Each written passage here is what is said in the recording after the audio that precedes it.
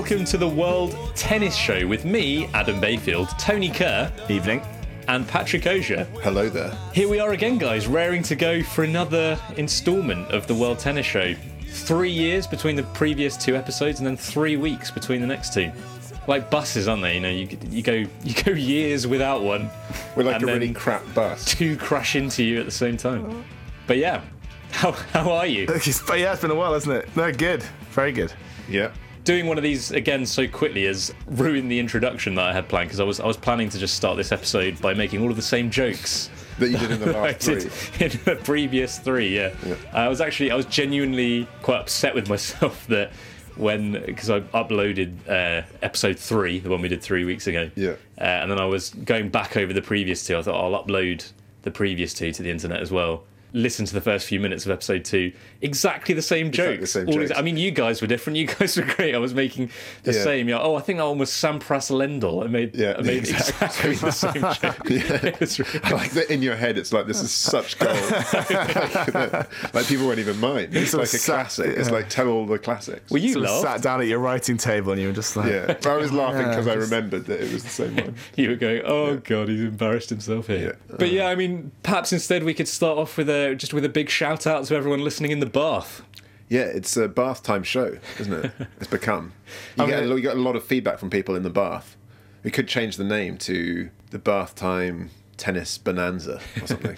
Well, you wanted to call it Bayfield's Bath Time Bonanza, which... that sounds weird. Well, because we've got a lot of feedback from listeners that a lot of people seem to listen to this in the bath. Yeah. Podcasts and baths do go hand in hand, though, I think. I mean, part of that is that you sort of you put the podcast on. Yeah. You get in the bath. Yeah. Part of that is you do your bath stuff. But then if you don't like what you hear, what's your bath stuff? Whatever you do in the bath. But if you don't like what you hear, you're snookered then because you've got wet hands, so you don't want to touch your phone. True. So you're like, I'll good just put point. It but I always position a towel just beside the bath in case I need to wipe my hands to. Write something, or dry read yourself. Something. This is a top tip if you're in the bath at the moment. Or use my phone. Do you ever use your phone in the bath? No. But it wouldn't have escaped you That's as well. Addiction to a phone. You are addicted to your phone. You should not be using your phone in the bath. No. A bath is about my phone in the shower the other day. So I was holding it round to the side and then only lathering one arm. But a bath, and this is a really boring observation, but a bath and a podcast should be about the same length. Sort of 30 to 45 minutes. I can't stay in the bath. I don't know about you guys. It's so boring. I cannot get the temperature of my bath right. It's a great point. Dog, it's a great point. I always run it too hot. If you run it too hot, then you start to sweat into the bath, which... But this is what happens. I run it too hot. I get in the bath, I just lie there sweating for about 5 minutes, and then I have to get out. Yeah. So I listen to about 5 minutes of a podcast, and then that's it. Maybe so for all those out there, get it the right temperature, almost like slightly above body temperature, and then you can always top it up with some extra hot. Another top tip. Right, move on. Patrick Osier's top bath tip. I do think that the next promo shot for the show should be the 3 of us in a bath. Well, actually, recently I did something where I was speaking to my girlfriend or texting, and I sent an entirely innocent photo, but from in the bath. Right. Uploaded it. Sent it, went back to the message thread, wasn't there. Went to other message threads, sent it to like a 55-year-old French tennis coach. So highly embarrassing. So it was only sort of head and shoulders. That is embarrassing. Yeah. Could be worse. Could have been worse, couldn't it? Well, could it? I mean, what was... Because it was just a head, it was just my head, really. It wasn't like full body. Mm. Do you ever, I know it's very easy to send things on the wrong thread, isn't it? On Facebook Messenger and stuff like that. Do you ever accidentally put kisses on threads? Yeah, it's not the wrong thread, but you just get a bit confused. Yeah. And you send kisses to I think I've sent kisses to you before, Tone. Well, I thought they were genuine. I mean, like a lot as well, 10, kisses. 15. Yeah. I think the only time it's really sort of caught me out is when I tried to send a message to a group referring to a girl that we know who's, but because of her surname, we called her Davor, right. As in Davor Šuker, the Croatian 90s football star. So she's got the same surname? Yeah. Yeah. Rather than a real name. So I sent this message saying, oh yeah, Davor's Davor's thrilled with it or something like that. Sent it to her, and I was just immediately like, oh god. Yeah. Apology about that, because then you've got to explain it. It's like, we call you Davor after the 90s Croatian football star. Like it's a joke which doesn't require much explanation. The Croatian football player who was famous in 1998. Kisses at the end of texts. What do you send, like to friends, to male friends? Would you send kisses? I mean, even to female friends, you just put a couple of kisses on the end. It's a bit weird, isn't it? Because if you imagine that in real life, that's just you going, okay, see you later. Which you probably wouldn't do if you saw them in person, would you? I think you've just got to fight kisses with kisses. If you get kisses, give kisses. Yeah, you should initiate kisses. No. Anyway, tennis then. Yeah. The last show we did was our French Open preview. This is our Wimbledon preview. We had a sort of on-air production meeting last time. We're going to do one pod for each of the 4 Grand Slams. So this is the one for Wimbledon. But I think we should start by talking about the French Open just gone, because it finished only a few days ago as recording this.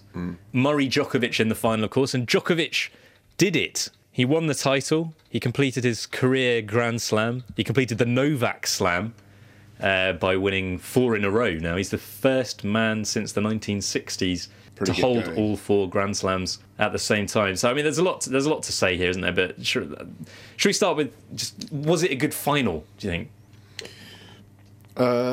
Murray got everyone's hopes up, didn't he? He did. He won the first set quite, relatively comfortably as well. I mean, the first game, Djokovic broke him, didn't he? But then Murray stormed back and won it. Was it 6-3? But then it was, from the second set on, it was fairly plain sailing for Djokovic, wasn't it? Just too good. I actually fell asleep in the third set. It doesn't really reflect very well on me, but I think it'd been quite a heavy night the night before. First set. It's not like you, Tay. The first set. First set, I was buzzing. I was all over the place in my sitting room, leaping about, a lot of fist pumps going on. But yeah, as you say, pumping the fist. Quite how Djokovic suddenly just sort of bounced off the ropes and then dominated from there. It's tough to sort of. It's scary. Yeah, explain. how he never seems to be concerned when he's down. You know what I mean? Like we said last time about when he's love 6 first set against Bellucci, but on his face, like looking at him, he's just thinking, well, I'm just going to win this. I just need to win it in 2 more now. There's not even a flicker. And I think with Murray as well, it's just like sort of, I'll get into it in a minute. Just sort of scarily calm. What that does to the mentality of his opponent as well must be pretty significant, because as well as Murray was playing and as comfortably as he won the first set in a sense, he still knows, well, Djokovic, even if he was 2 love up in sets, you're thinking, well, Djokovic has got to be evens to win this still. That's what you think, because if Murray had won the second, you still wouldn't bank on it. But if Djokovic winning the second, you're thinking all kinds of problems here. It's like a boss on a video game. I'm sure I've made this comparison before.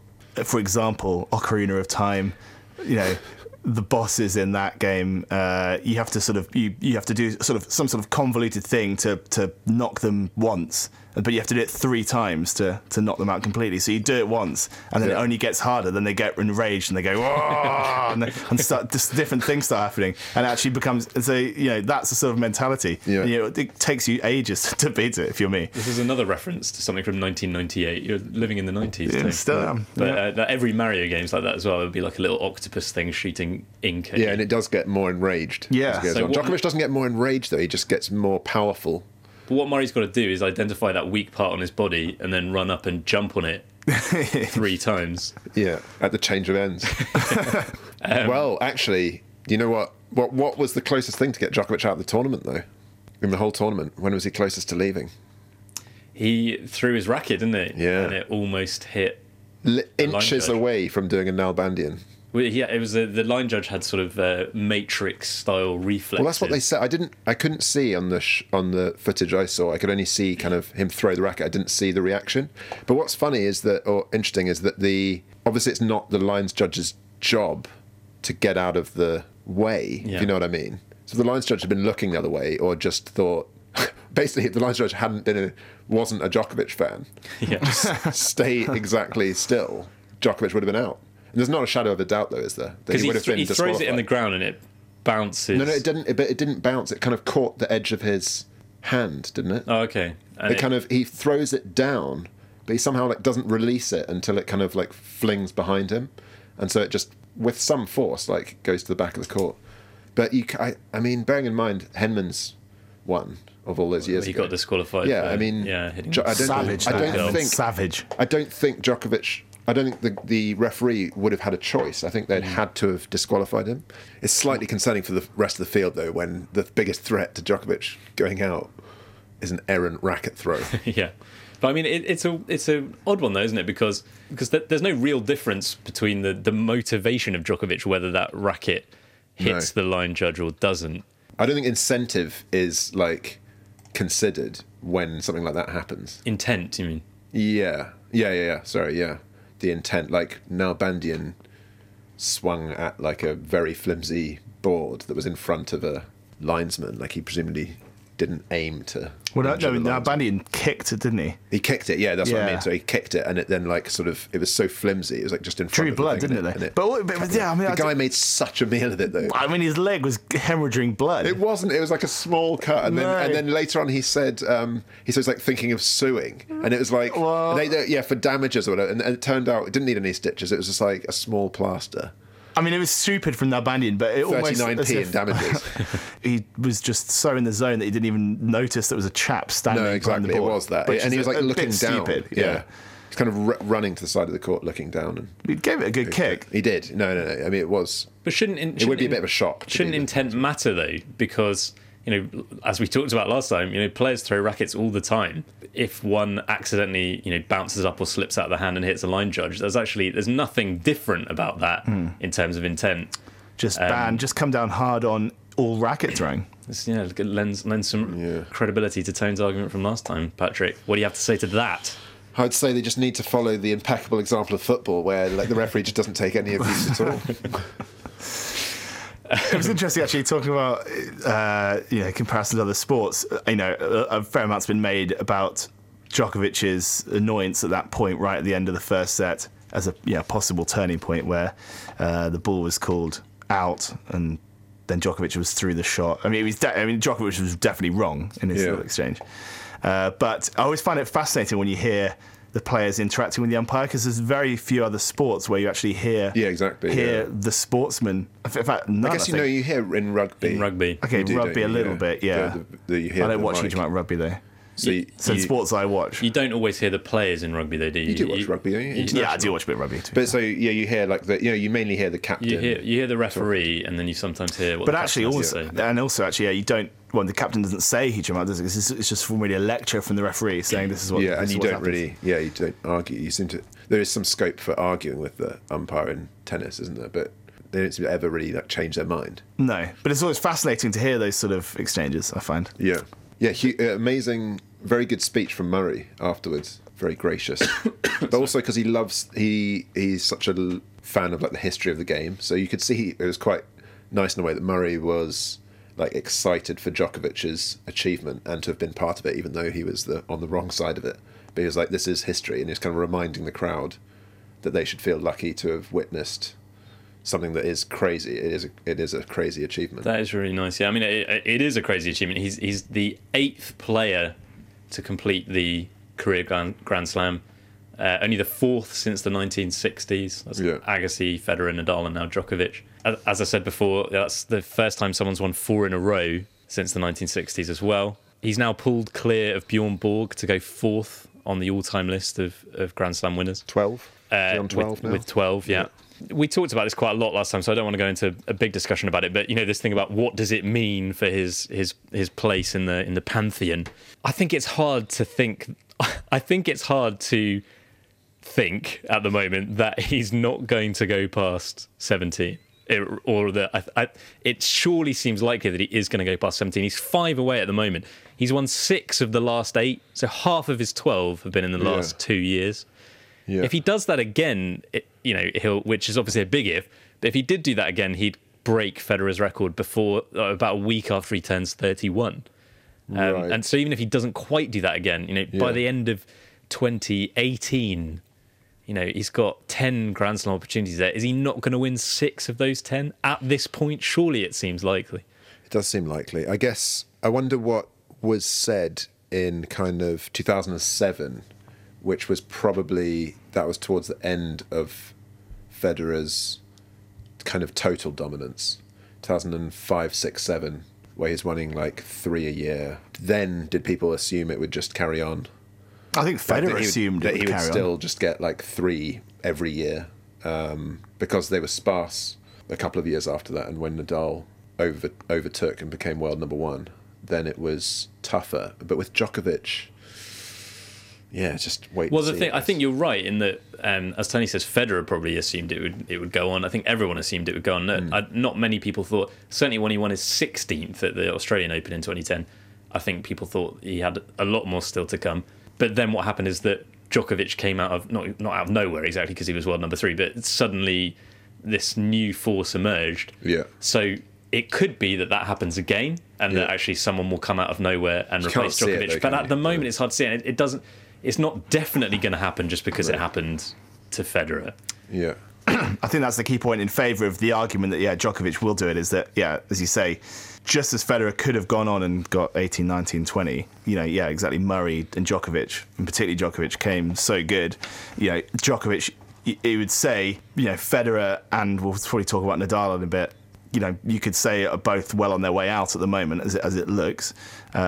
Murray's going to be there for a couple more years at least, but Djokovic has got a golden chance now to clean up, as he's done over the last 4, for the next 4 or 5. Well, barring something extraordinary in terms of Djokovic's level dipping or an injury, or Murray's level improving, you'd have to say that Murray is going to find it very tough to beat him anywhere, really. I think Murray can definitely beat him on grass. He's only played him twice on grass and won both. Murray is extremely good on grass. And if he plays aggressively like he did when he beat Federer at the Olympics, or in that final against Djokovic, when he totally outplayed him, I think. And Murray said the other day, he was talking about how proud he is of his clay performance, because it was never a surface that came that naturally to him, even though he trained on it. But he says grass is so much more natural to him and like what he's comfortable on. So I think that's his best. I actually think that's his best shot for sure. It's Wimbledon again, and I also think it's where Djokovic is actually most vulnerable, because I think grass is the surface which is most prone to having upsets.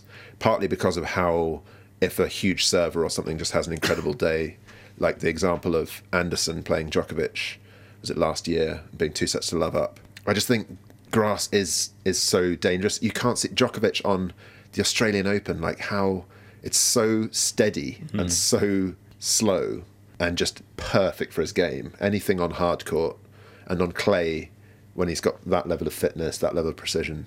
But grass is kind of still the trickiest. I think that's true. But even if he never wins another Wimbledon, he's only got to win the hard court slams. Three times each. That's the thing. But at the moment, it's very hard to see who's going to stop him doing that. I think, I kind of agree with you. Although, go back to 2011-12, when he won 3 in a row, and then he didn't win. Then the next 3 he didn't win any of. So it is possible for him to have a little off trot, but then again, there's not the competition. Well, because the people that were stopping Nadal, him doing Federer, that Murray, were Nadal, Federer, and Murray. But so many sportsmen you watch and you think like, oh, they're just incredible. It's just going to keep on going, and then a few years later, you're thinking like, well, what happened? No, this is true. Yeah, it's very easy to get carried away. And he's only got to it's such fine lines. He's only got to slip up like once in any of these tournaments. What I always go on about, and what is the most impressive thing about Djokovic, is that recently he's actually become vegetarian as well. So he constantly tinkers with every single possible element of his life. Not even just his tennis, but everything about it, like how he arranges travel, his nutrition, his, meditation or whatever, just to become more and more perfect in the game. And that doesn't bode that well for other players. If he was kind of he's still less into it, getting better maybe. He still thinks there's areas where he can increase his percentages. And that's phenomenal, isn't it? Like the thing of Nadal. There was a year that Nadal won the French without dropping a set. He did that twice, but one year when he did it, apparently he was like seen on the practice courts like after the final, and he was like working on. Sorry. Wow. Oh god. So I apologise. Well, this has been good. Thanks for tuning in. Everyone's just sat bolt upright in their baths.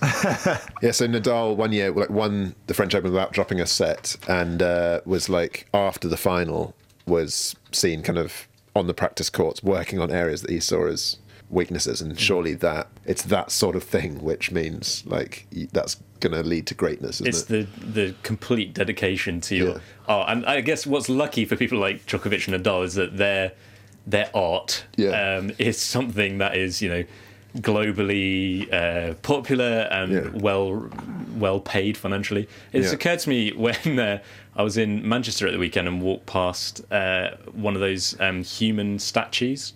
Yeah, those people that just go out to a city square, like usually dressed in gold in paint or gold or something, and just stand there. And it's unbelievably impressive that this guy's just standing there, not doing anything.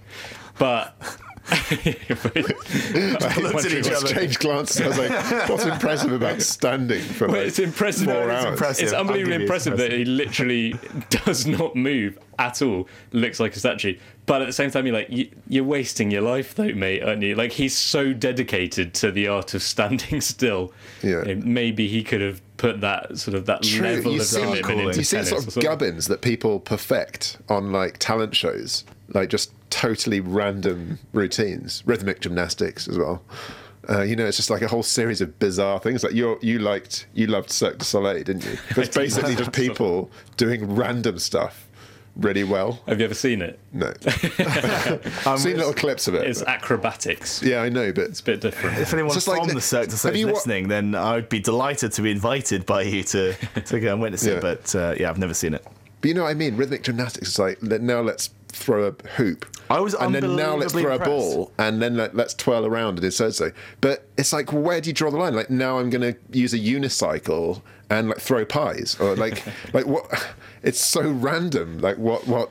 I have to say, it's amazingly impressive. Last time I watched rhythmic gymnastics, I was unbelievably impressed. I couldn't believe what some of the things were happening. Like chuck a ball sort of 30 yards into the air, do like a million absurd. Sort of flips and rolls and stuff, and then catch it perfectly. It is amazingly impressive. But yeah, you do think use that athletic and athletic skill and hand-eye coordination, everything to play tennis. Imagine if tennis was marked aesthetically, which those things are, though. All those things are marked on like how well they're done. Well, Djokovic might not be. Djokovic wouldn't be. No.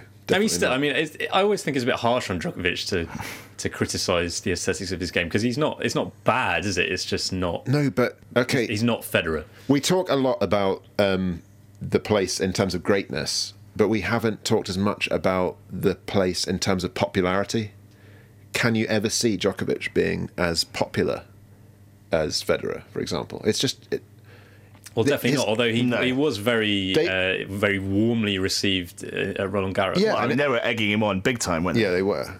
But like David Foster Wallace, like a very good writer, was so like inspired watching Federer like at his best. He like wrote all this incredible prose about that, and interviewing like taxi drivers at the championships, saying like, like at its best, like almost like a religious experience, or like just someone being at the height of their powers doing that. Federer so literally inspired, like has inspired poetry. Djokovic inspires analysis. And I think that is almost that'll probably be a motivation for Djokovic, won't it? Because you don't know what someone feels and thinks, but you would guess he probably feels a bit hard done by that he isn't celebrated in quite the same way. Because when you're playing a game, you feel like you're, particularly if you're winning as many Grand Slams as he is, you probably feel like you're doing just about as much as you can do. Definitely. So if he surpasses Federer statistically, then he is. People will always probably say Federer is the greatest. For Djokovic to get to 18, just he's peerless then. Yeah, in terms it'll become a thing of like, is like the best, but not not the favourite, or not the one who like most gave people most joy potentially, or more, the most people the most joy. I was just thinking actually on that thing of like inspiring people, how excited they'd get the buzz around it, and this sort of stuff that was between like 2004, 2007 with Federer. Like Muhammad Ali dying recently, it was kind of he was famous in a way for how well certain sports writers would write about him because of what he was like. You know what I mean? Because of his, well, I guess in that case it's more like personality, but also kind of style and like the way he'd dance around the ring and all sorts of stuff. It kind of inspired some like amazing and quite famous articles. It brought out the best in exactly in the writers as well. Which Djokovic maybe doesn't, as evidenced by this podcast. Yeah. In terms of popularity, he's still not. He doesn't do anything wrong, but it's just, did you see this thing when there was a rain delay and he like grabbed an umbrella from like a woman in the stands and he was kind of like twirling it around and going, it's just Neil from The Office. He's like, I want to be popular as a new boss. Oh, love me. Pathetic. But he's sort of Neil in The Office. Is like there's something about him that is exactly. He doesn't do anything wrong. Not like he's actually like on the face of it. He's a good guy. He's a good boss. He should be very likable, but somehow he's not. Djokovic is Neil because Neil's good at his job as well. Yeah, and yet. You're somehow rooting for. I'm not saying that Federer is Brent. I was just going to say, who's the Brent in this analogy? And the other one, kind of linked, similar. It's Nadal Gareth themed comedy was we're talking about. It's a Spinal Tap reference. The bassist in Spinal Tap saying Derek Smalls, saying like the other members of the band. So it'd be like Nigel and David, whatever. Nigel and David, yeah, or whatever, some shit like that. Yeah, Nigel and David, yeah, so whatever. I've only watched it 200 times. Yeah, so it's like they're like fire and ice. So it's like there's like Federer and Nadal, like fire and ice, like two mavericks, and he sees himself as somewhere in between those, something like lukewarm water. That's Djokovic. Perfectly, he's like a perfect bath. Yes, Djokovic is the bath of men's tennis. Perfectly, he's like one of those. It all comes back to bath. He's like a sensory deprivation chamber where everything's perfectly balanced, but actually you're kind of bored. Achieved, but you get bored after a while. Yeah, you don't feel anything. No. But at least you're not lying there sweating as I am in my baths. With it's not an ice bath and it's not a hot tub. It's just. So what is that? Is Nadal a cold shower? I mean, we could extend this metaphor endlessly, but a cold shower. And what does that make Hewitt? It's like a foot bath, like a sort of one of those ones where the fish nibble you. I think Federer would be like an experience shower. It's that plays like sort of like a rainforest. Rainforest because you just it's just nature at its most sort of pure, pure and perfect. It'd be like a thermal pool somewhere in Iceland. So that's Djokovic. I mean, in terms of Murray, unbelievable effort to get to the final. I mean, when he had those 2 5-setters at the start of the first week, I was writing him off. I sent a message to you saying, "You did. That's him gone." I think I disagreed at the time, didn't I? I think you did, yeah, but we don't need to bring that up. Okay. Only because, and there's a fine line because too much of a battle early on, or too many battles early on, and you think physically, especially on clay, they're going to struggle. I mean, Murray's such an unbelievable athlete now. That potentially isn't so much of a problem, but still not ideal. But the actual thing of getting through a battle like that, I think sets them up quite well for the next matches. Because Murray's draw was really interesting because he had weird players. He had Stepanek, who's just unique, really, in men's tennis now, his game style. Then, who do you have after Stepanek? Borg. Oh, yeah, Borg. Unbelievable. He's one of those classic ones. We're going to be seeing a lot more of him. Like fast forward 5 years, it's like probably. Well, no, he does seem very good. Or like Russell, when Russell beat Nadal, it was like, well, there's a new world number one, future world number one. This is and it's not unique to tennis, but certainly punditry in tennis revolves a lot around bigging up players who've just won, and assuming they're going to go on and win loads. Yeah. They do. Yeah, that's that. It is just that phrase, isn't it? We're going to be seeing a lot more of Stefan Milovic, and you're just like. Who? So Borg will be seeing a lot more of, and he gave him a hard time. So the reason I was writing him off is because 1 5-setter, I agree that should set them up, but 2, does that just take too much out of him? He had the weird match Stepanek, then he had this one where it's someone playing kind of out of their skin, and Murray was definitely a bit off. At one point, Borg won 22 out of 25 points, like in one stretch, which is very, very rare. But then it was interesting because then he had the 2 biggest servers in tennis back to back Isner and Karlovic. Murray's returns are just phenomenal. So he was kind of lapping that up, I think. You've got to appreciate how good Murray is to play those two with just, I mean, would you want to return those serves? Like I don't think I'd even see it. It's less than, it's like 0.4 of a second to react to, like, you know, someone who's like 7 foot tall. It's just insane. I mean, I struggle with a Tony Kerr serve at times if he ever gets one in. Pretty big. But I mean, I would struggle to get to the serve, let alone do anything with it. Won't just put it, you know, because otherwise it'll just loop up and it's just an easy put away. Yeah. So phenomenal. That's what I mean. The pattern was weird because then he played those two back to back, did brilliantly. And by that time, you're thinking, actually, no, he's back on track now, isn't it? Presumably, you were less scared. I was saying he's going to win it. But then also, the next two were kind of mirrors as well. Gasquet and Wawrinka, the two best single-handers. Federer as well, maybe it's got more variety or something. But in terms of, like, famous shot-making flair, Gasquet followed by Wawrinka. Wawrinka's probably like just a slightly better version of Gasquet. He's got a better forehand. Amazing to see Gasquet playing some of the tennis he played. Like, the single-hander, I don't have a single-hander. I sometimes wish I did, because it is just phenomenal when you see it. Is it the best thing to watch in tennis when it's really I think it might be. I mean, I don't have a single-hander or a double-hander, really, on the backhand side. You just run round it. I just run round. Or just leave it. But actually, because that is I think, still just my favourite shot in tennis to watch, the inside-out forehand. Yeah. And certainly, like the Federer inside-out forehand, that's the pinnacle of tennis for me. But the single-handed backhand, the Gasquet, Wawrinka, or Federer single-handed backhand, I think is very, very close second. And when they just unleash it, it's just phenomenal. Yeah, really give it some. People do tend to think overall that the double-hander is sort of better. It's like more steady. It's safer. And there are more players who use it, I guess, because of that. Although Dominic Thiem's a pretty exciting prospect, although obviously Djokovic took care of him very easily. But out of those young players, he does seem like the best of them, doesn't he? And pretty impressive. So he made semi-final, yeah. And another single-hander.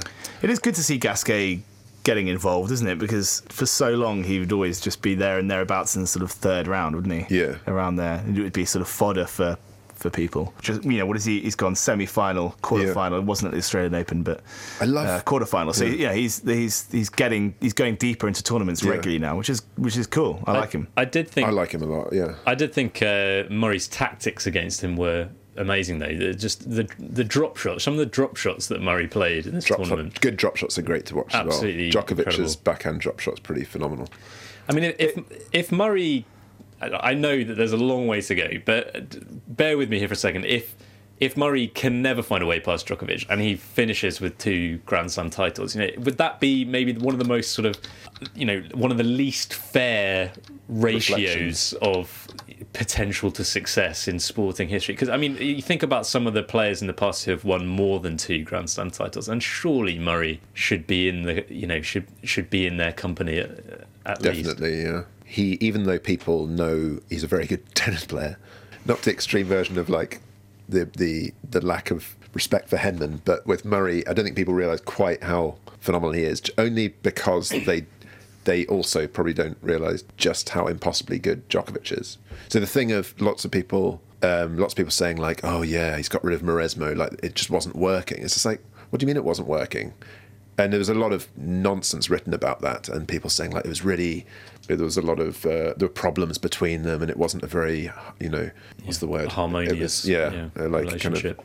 But I don't think it was, and Murray did incredibly well with Mauresmo. He just didn't beat Djokovic. He's only getting to the Grand Slam finals. It's not really good enough. I mean, there's an argument for him being the greatest ever British athlete in an individual sport.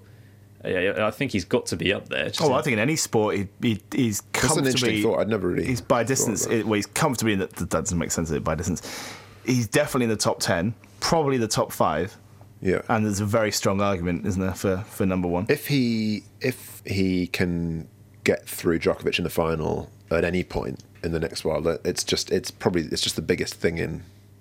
It's the Djokovic in sport is like. It's like Barcelona at their best. Yeah, he's like, I was going to say, he's almost like Schumacher, isn't he? Yeah. In terms of in what Schumacher did.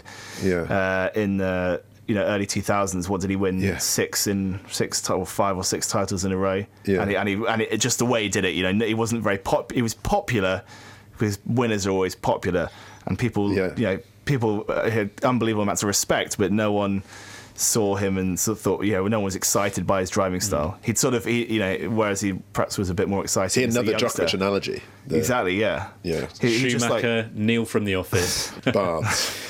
But, yeah, exactly. As you're saying about this Murray Djokovic thing, what is it, 6 finals in a row now?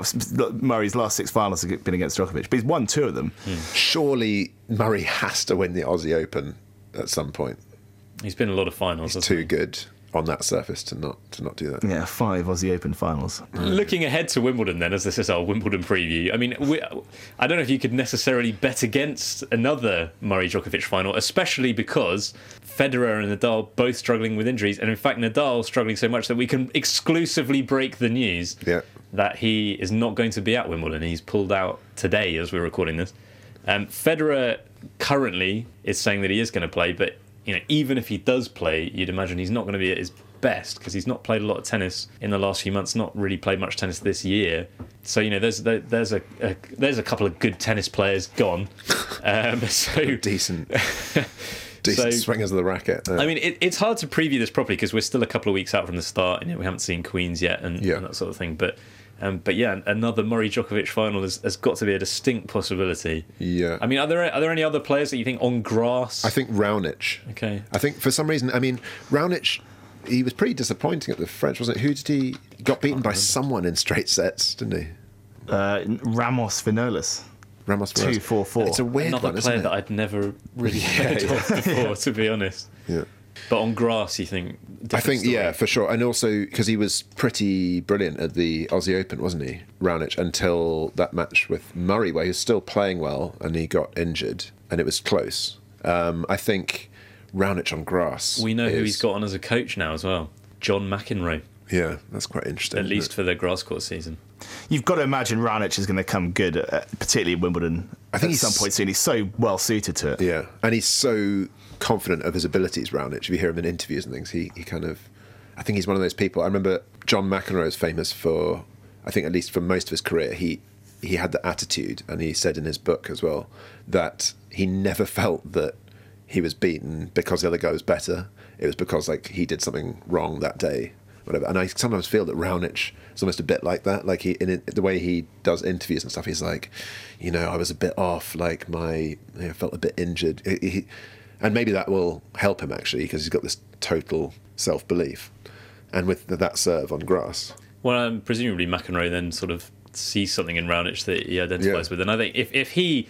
I think McEnroe is quite excited about Raunic's potential, and if he's excited, you'd imagine there's a reason for it. It would be a shame if he's not on TV. I don't know if he's going to be in the commentary box because I don't know what you think, but for me, he's one of the best commentators / pundits in any sport. Him, Michael Johnson in athletics, and maybe Atherton. I mean, Raonic, third round last year. You'd think sort of draw if he gets the right draw, go a fair amount further than that this year. Who else can you? I don't know. Wawrinka can do well. Wawrinka, I think Gasquet as well. There's potentially, with as you said, Federer looking a bit dodge and Nadal gone. Not that Nadal's had a particularly good time of it, I guess, recently. But there's openings, aren't there, in the quarterfinals for sure. One of the things we talked about before, just about players, winning something and then being anointed like the next great superstar, like Marin Cilic. Yeah. It's a classic example of that. When he won the US Open, everyone was like, well, he is the next number one. Didn't happen, did it? And he's been... That was weird how well he played that one tournament, wasn't it? He just killed everyone. There's often it often happens at Wimbledon as well. Jerzy Janowicz. Yeah. Was that 2 or 3 years ago? Got to the semi-final. Yeah, another huge serve. I haven't really seen a lot of him since. So there'll probably be someone from left field. I mean, what about Kyrgios? Is his game suited to grass, do you think? I think Kyrgios is another threat. Looking at maybe Anderson as well. Anderson is dangerous on grass always, I think. On the women's side, I mean, Muguruza won in Paris. I like her. I think she's good. She's an exciting player, isn't she? And she beat Serena Williams in the final, and that's the third Grand Slam in a row that Serena hasn't won. Yeah. Do you think that's just a blip, or is she just beginning to fade a little bit? I mean, she still got to the the semi-finals of the US and the final of the Australian and the French. So she's still doing okay, isn't she? But do you think it is the case that there is now a new crop of players coming through? Your Muguruthas, your Benčićes, I guess. Are there players coming through now who actually can beat her?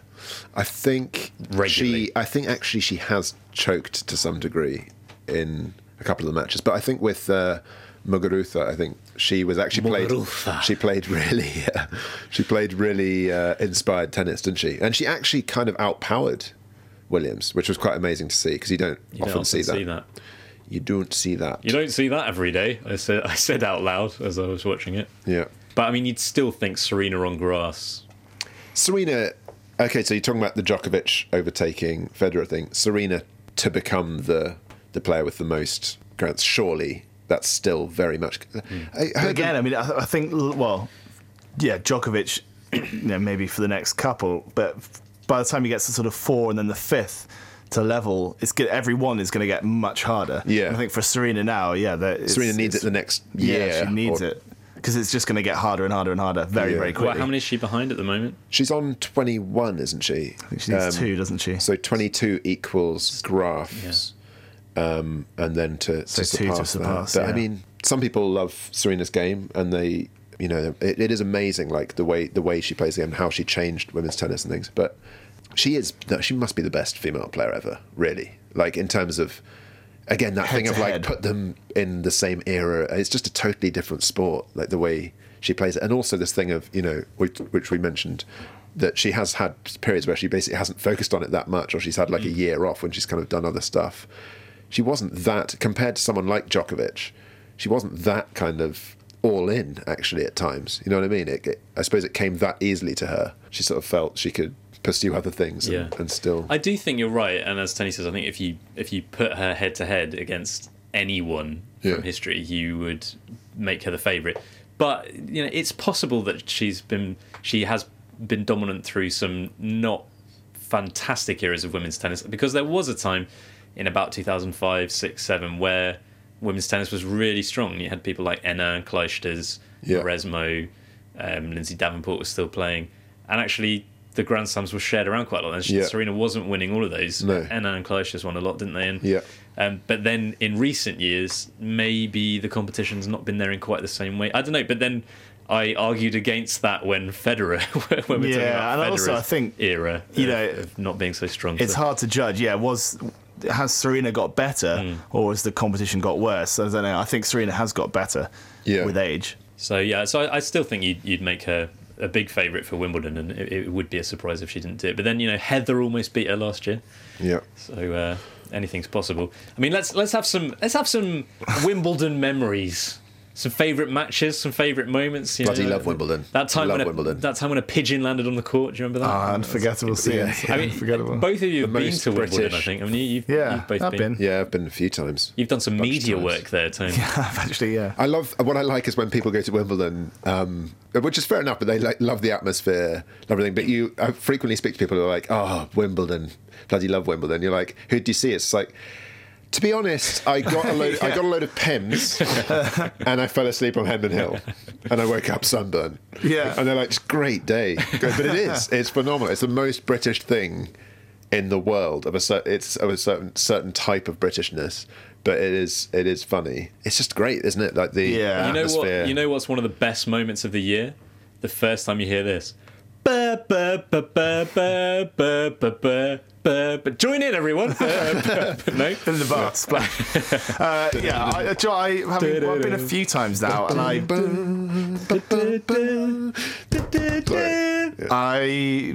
comfortably prefer that days 1 and 2, and watching the tennis on the outer courts. Good. Even if you're only watching, like watched Raonic a couple of years ago, or just on a cut on a. It had to resort to Raonic, only Raonic. Well, exactly. Do you know what I mean? Only Raonic on like the outer. But everyone's like, I've got my, I've got my centre court ticket for day 1, and you end up watching like from quite a long way away, probably quite a comfortable straight sets victory. Whereas you get on the outer courts, those it's ones brilliant. when you can just walk in between the courts and you're just literally you sat on just a garden bench with a punnet of strawberries and a pint of lager and a big smile on you. And the action's unfolding literally. I mean, you could go down and go down to the leisure centre and watch someone playing tennis for the same distance. It's just amazing. And day one as well, when the courts are immaculate, the grass is green. There's it's just so good. It's hilariously middle class as well, isn't it? Oh, Wimbledon. Painful. I've never seen someone drinking a Red Stripe at Wimbledon, eating a Snickers. I don't know why. I don't know what the working class eat. Greg's is notable by its absence. There's no Greg's concession. But as you referenced the pigeons before, that is a classic thing, isn't it? A pigeon will appear, and people regard it as being just about the funniest thing. Pigeon. The tittering, exactly. Just you can, and when you watch on TV, you can hear the tittering, and then you know that the camera's going to cut. And they're like the commentators allude to something that's happening, and then the camera cuts. Just a pigeon is just flying off. But there's an official Wimbledon bird of prey though as well. Which belongs. And it's supposed to chase away the pigeon, so clearly it was should have been fired. The pigeon landed on the court and everyone was tittering, and then this huge eagle swoops down, tears it apart, and just all its viscera and just guts. The tittering might die away a little bit, to be replaced by two of the best weeks of the year. Tears. Wimbledon. Oh yeah, but they got one thing for me though. They've got to get rid of the rest day.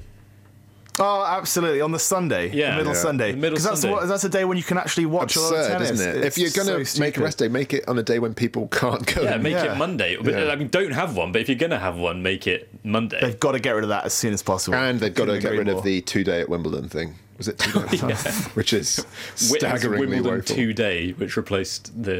But we don't know what's going on this year. I don't know. They don't find out. I don't think they've announced I'll try and find out. So it was Wimbledon 2-day was presented by Claire Balding, who I like, but she replaced John Inverdale, who then got quite upset about it and did a lot of tweeting. But it was just her in a weird little room, wasn't it? And it just an outdoor was so bar. flat. I loved the old 2-day at Wimbledon. Yeah. Just I on the roof, just dusky. Talking about Wimbledon, I was so angry about Wimbledon 2-day last year. We went another one. I can't remember being that exercised about it. I mean, some people might think, maybe I could devote some of that passion, like that guy who stands still for a job. Yeah, I could devote some of that passion to something more, meaningful. But I love it because when you've been at Wimbledon, it's amazing, kind of at dusk as well, isn't it? That's the best time of day. It's so good. I've been to Wimbledon. And there's still stuff going on, but the light's fading a bit. You're just catching the last. You see some quality doubles or something. Exactly, and most people have gone. Or they're drunk. Yeah. And everyone obviously there's often sort of one match that's alive, and you go and everyone gathers around, and you can't get in, you can't see anything because everyone's got there first. Yeah, it's great. Love it. I was lucky enough to go to semi-finals day and to see Djokovic Del Potro, which was unbelievable. And then my God, Murray what after a that, match. But that was just astonishing. Were you rooting for Del Potro? I think so, yeah. But there was it was an unbelievable match. Yeah. If I see a better match in person, then I'll be very lucky. I think that's one of your favourite Wimbledon memories. This is a new segment on the show, Wimbledon Memories. Wimbledon Memories. Whenever I think of Wimbledon, I instantly think of revision. I just did all Still my trying revision. to pass those GCSEs. I was thinking, oh crap, I've got revised this year either. But no, that was it, wasn't it? You have the tennis on. The revision spread out in front of you, and just watching the tennis. I had to have the tennis on, but not the revision. So I'll just have it on in the background.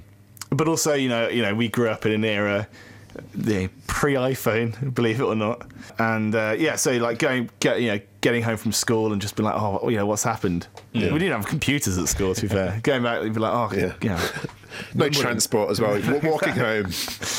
Or get off the horse-drawn car. Yeah, walk past Mother, what's been happening at Wimbledon? Walk past the kiddies delivering the Hovis and ask him what the score from Wimbledon? You won't believe it, son. Go to the cinema. Lendl is out. Yeah. Of course, it was Sampras Lendl, I think.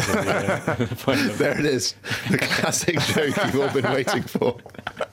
You wanted it to go in late, and also it's like when there's a bit of rain around as well, then it creates that the people's Monday or Tuesday or Yeah, as long as Cliff Richard doesn't start exactly, singing. all of that stuff. But or that's Djokovic great. twirling an umbrella. I think I felt a bit bad because I mentioned to a friend of the show, Gordon McRae, about Wimbledon memories and said about the revision, and he reminded me that because although I watched Wimbledon instead of revising, I still aced all my exams, of course. But we always talk about this, Tone, that time when me, you, and Gordon came out of our maths exam, all shaking our heads and going, "That was so bad. I went so badly." And absolutely terrified about what the results are going to be. And when it came to it, papers handed back, me and Tony had both got like 85% or something. Gordon 30%. Had to drop down a set next year. He was relegated, and that was because of Wimbledon, I think. It's a Wimbledon moment. That. Yeah, exactly. Yeah. Some great matches for me. Henman Ivanisevic 2001, of course. That's a big famous moment where the rain came at the wrong time and denied Henman a Wimbledon final. Do you remember from that same year, Federer beating Sampras? Yeah. And I think, was it the quarterfinal or the fourth round? But that was, although no one quite knew no one quite knew what they had on their hands in terms of Federer, still there was a feeling of changing of the guard at that point. Well, Federer, I love the fact that Federer beat Sampras and then lost to Henman. Federer was then knocked out by Henman. I think Federer lost the first 7 professional matches he played to Henman. And then, I think this is true, Henman then lost the next 7 and then promptly retired, which is genius. Level head to head. Yeah. Like level head to head. He should have stopped one before, shouldn't he? Yeah. But Well, there was a great bit. It's like when it was at Wimbledon in like 2007 or 2008 maybe, where Henman interviewed Federer, and he said, "I just want to start things by asking you if you can remember who the last player to beat you at Wimbledon was." And Federer kind of looked at him blankly and went, Mario Andcic, I think, who beat him in 2002. Right. And Henman was like, I forgot about that. I thought it was me. Andcic, my God. Some other match. I really enjoyed watching Federer Beneteau the other year. Do you remember that? That was a 5-setter, wasn't it? That was a 5-setter, and I watched it on my phone in the car at the airport. So that was great. Watching Murray win Wimbledon at Café Rouge in Gatwick Departures. Next with a German. That was fun. Yeah. I watched Murray beat Djokovic. It was brilliant because they put up all these screens around London. These like big communal, big screens everywhere. And it's just great atmosphere, really hot day, people everywhere, and just spilling out into the roads. Absolutely brilliant. I was wearing flip-flops and one of them broke. And I was in this weird situation where I had to go into a shoe shop to buy shoes without wearing shoes. You know what I mean? So I literally needed some shoes. But then I didn't like any of them, and it was bizarre because they were like, I like that image that that it's. I went in and they're like, they were like, this guy needs shoes. Like probably the first person ever to go into the shoe shop actually needing some shoes. But I looked at them and I was like, yeah, I'll think about it. And just walked out. I like that they thought that maybe you'd gone, right, I need some new shoes, so you'd taken yours off and thrown them away. I won't be needing those anymore. Heather Watson last year against Serena.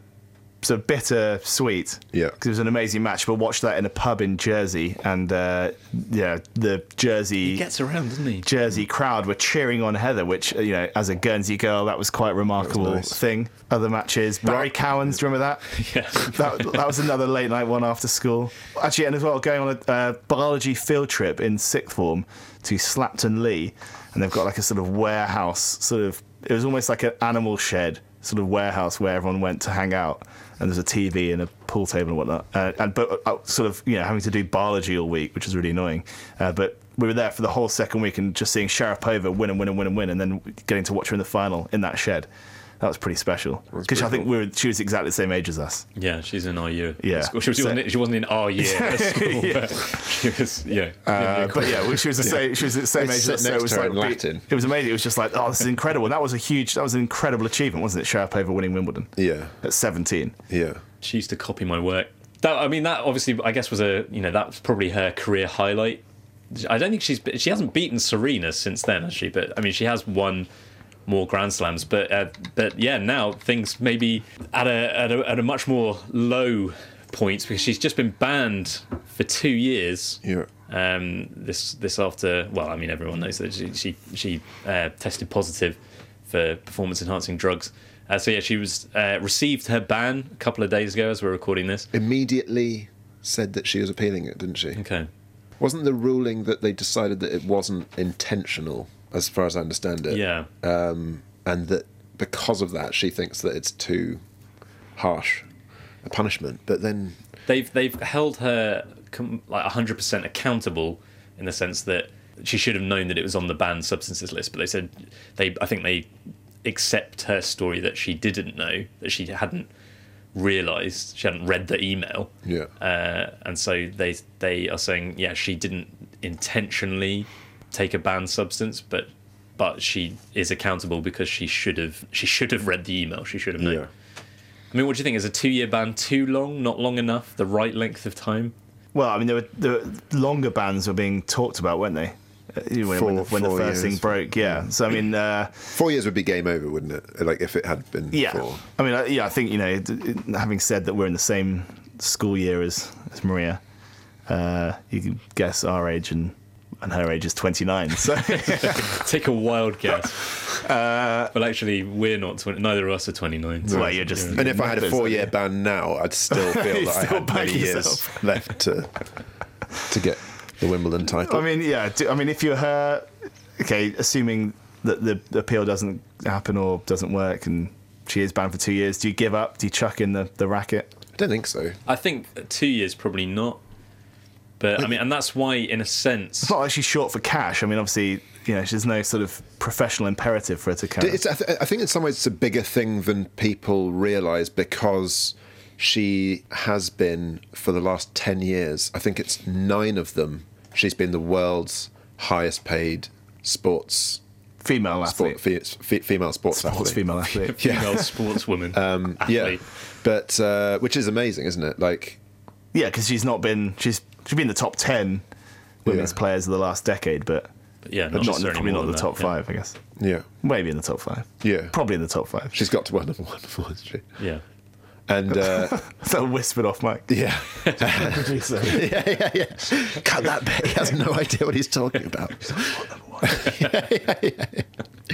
She's actually been number 1 for the last 4 years. But no, she, with all her endorsements, all her sponsorships and everything, she, I think by some way as well, she's been the top paid female sports Well, actually, star. I mean, the whole thing about the sponsors has been really interesting in that some have pulled out, some have stuck by her head, the racket manufacturers. They're still sticking by her. They came under fire, but others have pulled out. Well, Andy Murray, who's also a head client, he was very critical of that decision. I mean, I don't know. I feel a little bit manipulated in that her press conference where she wanted to get in front of it. And she wanted to own the story. She wanted to own the story and shape the story and announce it to the world that this had happened. And I remember sending you a message saying saying in the aftermath that I thought there'd been a huge overreaction in the press. And saying one of the headlines was like a glittering career comes crashing down and this kind of stuff. Because I believed her story that that this was just something that she'd been taking for her health, and that it was just an oversight that she hadn't seen that it was going to be banned, because it was legal for the first 10 years of her career. And I thought that there'd been an overreaction because other sports people have done something similar or missed tests, like Rio Ferdinand missed the drugs test and was banned for a while, and no one even remembers that now. Christina Hurrigu missed a drugs test and had a ban, and then went on to win Olympic gold, and people don't talk about that anymore. So I thought that it should be probably bracketed in that sort of category. But actually, when you see the details from this report, this drug is not licensed in the USA. So doctors can't prescribe this in the USA. So she had to go to Russia to get it. If she genuinely did have a medical condition that meant that she needed to take it, there are other drugs in the USA that she could have been prescribed. So she's going to Russia to get this drug, presumably because she knows that it's performance enhancing. There's emails from her doctor, giving her timings when she should take it, like as in just before she plays, basically. So while it wasn't illegal because it wasn't banned, she did know what she was doing. So to sort of come out and say that this was about her health and sort of portray herself as, she was just a bit forgetful, as though it was like a vitamin supplement that she... it was a bit dubious, though, as well. It was all unintentional. I don't know. I don't buy that anymore. I feel like she's manipulated us a bit. Because also, it seemed a bit vague about what she was talking about, which her symptoms were, which led to it, and that there was family risk of diabetes and things. But then she said, I had problems with breathing. It seemed a little bit vague. But also then various doctors came out saying, this is something that you take sort of very briefly. Yeah. Usually, been on I it for think. years. And she had 10 years that she's been like Meldonium, it's called. Kind of an interesting side effect of this is that apparently meldonium has been absolutely flying off the shelves wherever around the world. It's been like a sort of accidental, amazing advert for the drug, which is kind of crazy. Yeah, well, and it's mostly Russian athletes. Like there have been quite a few people that have been caught out taking meldonium, and it's mostly Russian athletes. And given everything that's happened in terms of the Russian Athletics Federation and stuff like that, that does immediately ring alarm bells, I think. Do you remember the Gasquet incident? Yeah. Because Gasquet was almost banned for cocaine. His story was that he thinks it was from kissing someone in a club. He kissed a woman in a nightclub. But it was strange because they said that the amount of cocaine would be I think it was they're saying less or substantially less than a single grain of salt, like fine grain of salt. So maybe he was actually that was the case, but difficult to know how else you get that tiny an amount of. It also makes landed on him, wiping like a 50-pound note across your nose, scratching his nose, just like scratching it casually. I think the drugs thing. I don't know. We need an open and frank discussion about it, don't we? A root and branch analysis. Did you ever, there was a great Dom Jolly article once about. He said there should be either an alternate sports world or just there should be unlimited, just whatever drugs you want. Because he said, imagine how good it would be to watch. Like, I love watching someone like throw a javelin like 90 meters, but imagine watching someone like throw it 400 meters, just like this barely human, just like monster, just pumped full of like 400 different drugs. But like those dudes from Space Jam, kind of uncage them and just wheel them out. It's like run the 100 meters in 4 seconds, but jump like 20 meters. Yeah, I mean, to me though, what's the difference between being on what is, and I'm not an expert, I'm no scientist. Although surprised me. Having told you of my biology field trip, you'll probably be quite surprised to know that. But I don't know. Is meldonium is a shop in Guernsey? She's seen buying a bag of drugs outside Meldonium. Actually, sales at Meldonium went through the roof. It's like just like tennis players flocking. Old videos. This is such a specific joke. Anyone who lives within a mile or so of Meladonia will be holding their sights. So Meladonia is an AV shop in Guernsey. Sells TVs and stuff, DVD players. Anyway, but is meldonium? Is it like it's a gentle performance-enhancing drug, isn't it? Well, yeah. So how is that any different to having an unbelievably complicated and specific nutritional plan? Like, how is nutrition not performance-enhancing? It would affect your blood sugar and stuff as that's much. That's an advantage. But it's an advantage, Okay, someone taking meldonium has an advantage over someone who hasn't. Likewise, someone who's got an unbelievable amount of money to spend on nutritionists and having the perfect nutrition has got an advantage over someone coming from a developing country. Well, actually, who's also playing the same sport. I do think you're right. I think there's a very profound debate to be had about the ethics of drugs in sport, because the kind of instinctive reaction that drugs must be banned does assume that sport is a level playing field, which it isn't. And I was listening to 5 Live recently, and I can't remember which British sprinter it was, but they were talking about that some Russian athletes, their B samples have been retested from Beijing. They've been found to be doping, and they won the bronze medal, I think, in the 4x1 relay, and the British team came 4th.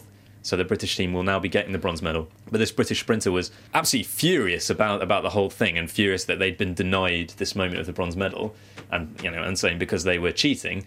And while I completely understand that and sympathise with that, I think a lot of athletes in other parts of the world could turn around and say, well, the British team have access to funding the like of which we will never see. And it is just true that with the London 2012 Olympics coming up, the British government pumped money into Olympic sports, and that translated into medals. And funding does equal success in sport. It's financial doping, isn't it? It's financial doping. China winning the 2008 Olympics, winning the most number of medals, just from the sheer will to and financing and efforts to win their own national one, but they just put more into it than any other one. Put more athletes in, like kind of. It was like an experiment in trying to win the. Yeah, I mean, instinctively, I think definitely doping is wrong, and taking drugs to boost your performance is wrong. But it's a similar comparison between the way drugs in sport and sort of nutrition,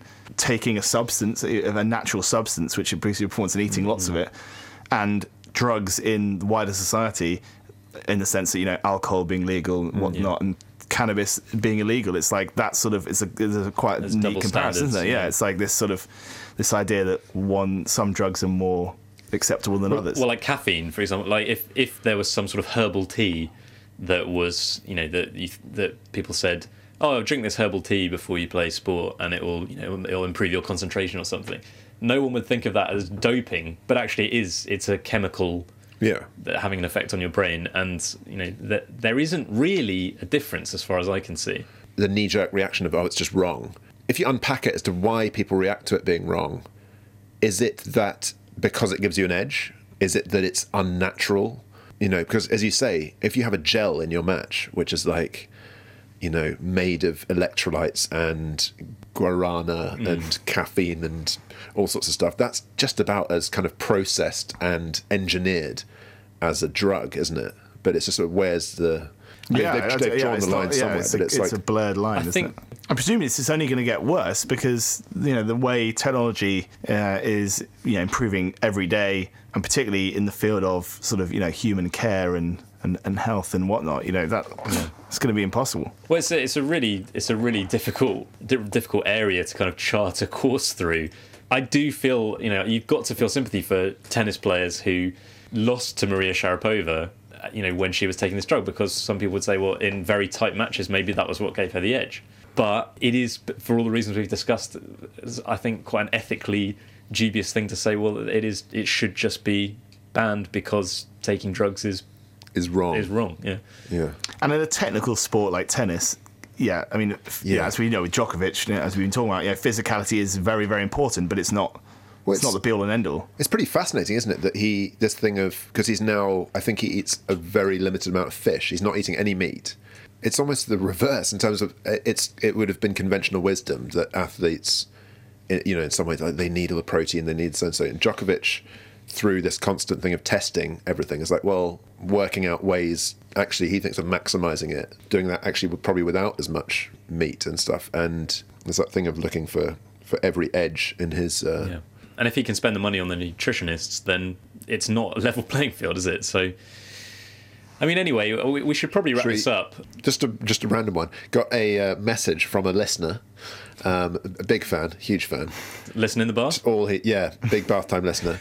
Texted us from the bath, I think. Why do they not refer to Wimbledon as the British Open? Interesting question. Or the UK Open. Think of the other tournaments. All England Championships, isn't it? But they don't call it that. They call it Wimbledon. Yeah, good question. Yeah, interesting. We have absolutely no idea. Yeah, I don't know. Well, I mean, let's face it. Yeah, Wimbledon because it's so iconic. The club, isn't it? Is that the reason? Because the other ones aren't that known for. Well, Roland Garros, you call it Flushing Meadows. That's not really the club, is it? That's just a. But also, haven't they moved around? Certainly the Australian Open has moved at times, hasn't it? Well, it used to be on grass as well. Yeah. Whereas Wimbledon has been at the same location since 1879 or whenever it started.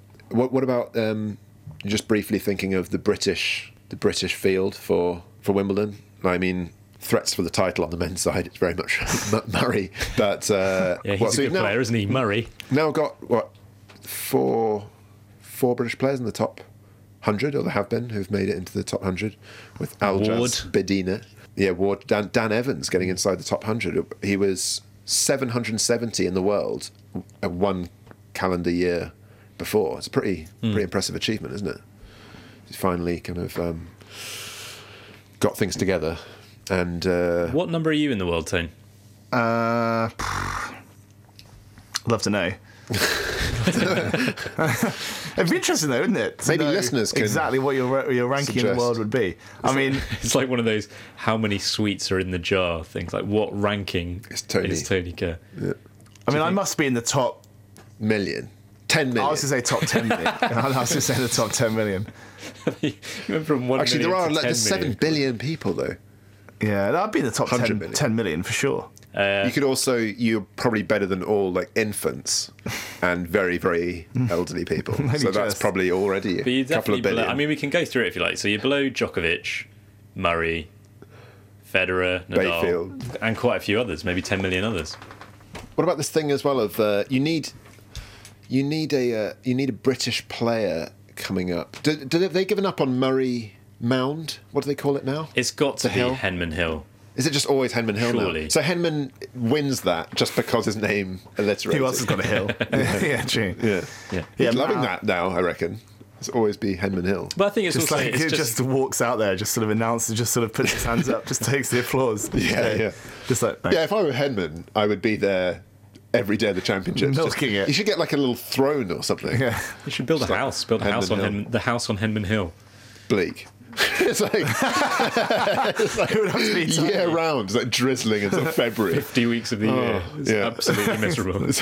His postal address: Tim Henman, Henman Hill, Wimbledon. That's why it's like, Tim, can we not just move back to the suburbs? Yeah. No. We live in a I like it. compound with 3 groundsmen. Well, quickly then, one word, who's going to win Wimbledon? Not Djokovic. It's 2 words. I don't think Djokovic's going to win Wimbledon. I think Murray. Am I allowed not Djokovic? Yeah, that's all right. I'm saying not Djokovic. I'll go for Djokovic. Interesting. So Direct counter to my Djokovic and idea. Murray. And on the women's side, you're saying Serena? I think it'll be It's Serena. better like This is Serena or really, this is really boring. Serena or not Serena? Who did you predict Djokovic and Serena for? Well, I don't Open? think we predicted the women's for French. what I about- definitely predicted Djokovic for the men. What about That's fair enough, isn't it? Kvitova was unbelievable. She can be unbelievable on grass, can't she? that's true, yeah. When she destroyed Bouchard in the final, was it 6-1, 6-1? But it was actually one of the most impressive tennis performances like you'll ever see. That match, she was just totally dominant. She's really erratic though. Yeah, she is. She's a bit Right. all over the place. Yeah. But she's definitely a threat. Azarenka, if she's fully Azarenka, fit. she got injured at the French, didn't she? Muguruza, I think probably more suited to clay. Muguruza. Venus doing a bit better as well. And Yeah, Heather. Venus in the top 10. Heather as well. Yeah. Love to We'll see be her have another rooting good for run. Heather. It was very exciting when she, when she had that run last year and that amazing match Yeah, against and Serena. she did she did what she needed to do at Roland Garros to seal the place for Rio. So that's good by getting to the second round. Though a bit disappointing that to go out in the second round. And she didn't start very well on the grass, did she? In Nottingham, lost her opening match, but plenty of time left. Yeah, and she'd be so up for it, so keen on it. I love like the Well, exactly after how it ended last year, she'll you'd think she'll come out massively fighting. yeah. I like that you get. Unfinished business. I like the. It's quite fun to see famous people watching at Wimbledon as well and backing the local hope. Isn't Not it? Bradley Cooper. Yeah, it's quite random the ones you see turning up. To catch Drives me Bradley mad. Cooper. Almost ruined Murray winning Wimbledon. Why do you hate Bradley Cooper? Jared Butler and Bradley yeah, Cooper Gerard in the Butler crowd. was It's just annoying like I don't care. Yeah, they've got to show them a bit Simply less. don't care. Well, I was exactly. sitting there Once- thinking, I really want to know what Gerard Butler and Bradley Cooper make of this. Yeah, and what they're wearing. absolutely does my nut. DiCaprio's watching the French final, so Leonardo. yeah. Yeah. He's a good actor, isn't he? One last thing I want to say is that I think Murray would get better with better kit. Yeah. Do you not think that, especially at the French, Wimbledon is better because it's just white? His kit at the French was awful. He looks like he's pieced together a kit from Lost Property. He genuinely looks like he's wearing Lost Property. Who makes his kit? Do you remember at Adidas. school, if you forgot your trunks, Yeah. there was always a stack Yeah. there, and there was a guy, William Walter. There was always just a listening. stack of his clothes. Murray's kit is William Walter hand-downs. If Murray comes out first round of Wimbledon wearing skimpies, yeah, with Walter written on the back. Then my point will have been proven. No, I agree. it's- Murray does need something a bit more. I mean, when you look at the stuff that that Federer gets to wear and the Uniqlo Yeah. Djokovic, It's like Federer comes out with a gold trim blazer and Murray waddles out with like Lidl's bargain bucket. Horrendous. He was wearing a kind of dirty green-brown pair of shorts at the French. The wrong size. And all the other players are like looking plimsolls there immaculate. too. I think you've said to me, Tony, that you think the look is half the definitely, battle. Definitely. For that reason, if it's such fine lines with Murray winning a slam, I think he needs a new... Thing is, I always think that, if I've got the kit, well, you're always then that's half the battle, and I've got all the kit, but it doesn't seem to, I haven't won. In your case, it's yet. a fraction of the of the battle. Well, anyway, I think that's probably about it for tonight. I imagine the bath has run cold by now, so it's probably time to get out. We're off for another Chinese. This is becoming a tradition. So, yeah, I mean, Tony's set himself a budget, both monetarily and calorifically, for tonight's dinner. I'm going to put this out there, though. You said that before we started. I imagine you're probably quite a bit hungrier. I'm so hungry. Yeah. I'm not sure if you're going to stick to that budget. It's so annoying. I hate you people as well, because it's like, we're just going to do and then we'll go have a late dinner, by which time I'll be so hungry that I'll go and order the bloody menu. Also, it's so late that you won't digest it, so it'll just be sitting there for the rest of the week. Because you guys are going to a wedding on Saturday, and you were saying to him that you've bought a new suit. I basically have my sort of wedding suit. My best suit is designed to fit a stone lighter version of me. So there was no chance of me getting into it. And so I've gone and bought a suit today, which is also really tight. If you need a spare one, I've got an old one of William Walters. Why did you not get one that fits? Well, it does fit. It's just on the tight side. Was it one of those like an optimistic fit? Well, it's just snug. But you bought it today, 2 days before the wedding, so it's very optimistic. I mean, there's the nuclear option, isn't there, of what you could do for the next 2 days with someone that was in our year at school, not Maria Sharapova. True story. Once. What was it she needed to... She wanted to lose weight to fit a particular dress, so it's a similar case. So she ate I don't think it was a whole raw chicken, but she ate a raw chicken in the hope that she would get the required salmonella that would result in food poisoning, in weight loss. Can you imagine if you turned up to the wedding with salmonella as well, just miserable, but in an immaculate suit? You wouldn't appreciate this on radio, but I've got very athletic legs. And I don't really appreciate it in person. And they don't really fit in trousers. Yeah, but you've taken to wearing very skinny trousers. No, I just wear cut trousers. Skinny. No. Anyway. You're wearing shorts tonight. But they're just, they're built for power. Aren't the Djokovic ones comfortable, though, the Uniqlo ones? A little plug for those. They're kind of fitted, aren't they? They're so stretchy. They're so good. They're so nice. Give Murray a pair of those. 6 months' time, he'll have had 2 more Grand Slams. 6 months' time, he's won 10 more Grand Slams. Anyway, I think that's it then. We're going to be back for the US Open. But until then, that's all from me. That's all from Tony. Bye. Now get out of the bath. Bath time's over. Bath time's over. Not just boys, I suppose. Bath time's over, boys.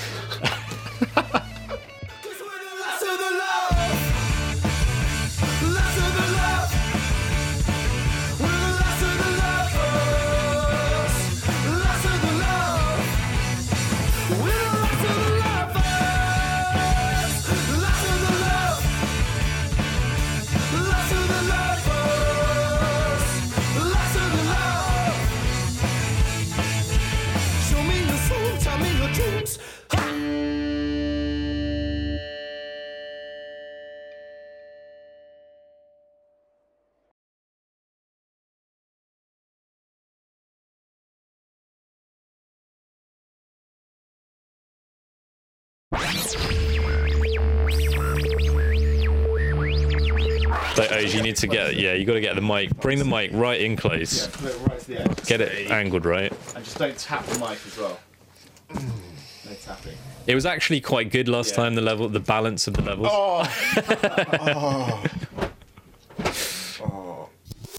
Richard Krajicek. Let's have a little conversation. Let's just do a game of categories. Name tennis players. Dominic Thiem. Carlos Moya. Are these ex-tennis players? Amelie Mauresmo. No, we'll just go around a circle. Just Lindsay Davenport. Ernest Gulbis. Jennifer Capriati. Andy Murray. Garbine Muguruza. Jamie Murray. Ivo Karlovic. Judy Murray. Definitely. Yeah, so... just... Sorry, carry on. Yeah, well, of course, things not quite as rosy for Maria these days. That wasn't a very good segue at all. Right, Bav, just take it away whenever you want, mate. All right. Can I just make this point about Game of Thrones very, very quickly? Yeah. And I don't understand how it's got big. The effects aren't actually that good to say how much money. Yeah. Also, it's just exclusively like slightly, people I like, but what you'd say are sort of jobbing British actors like Robson, or no, Jerome Flynn. Who's Jerome Flynn? Bronn from Robson and Jerome. But like, we're not talking like, it's bizarre. Do you know what I mean? Like, There's they a lot couldn't of have got people anyone from better. Skins and Hollyoaks and stuff. It's weird. It's quite odd.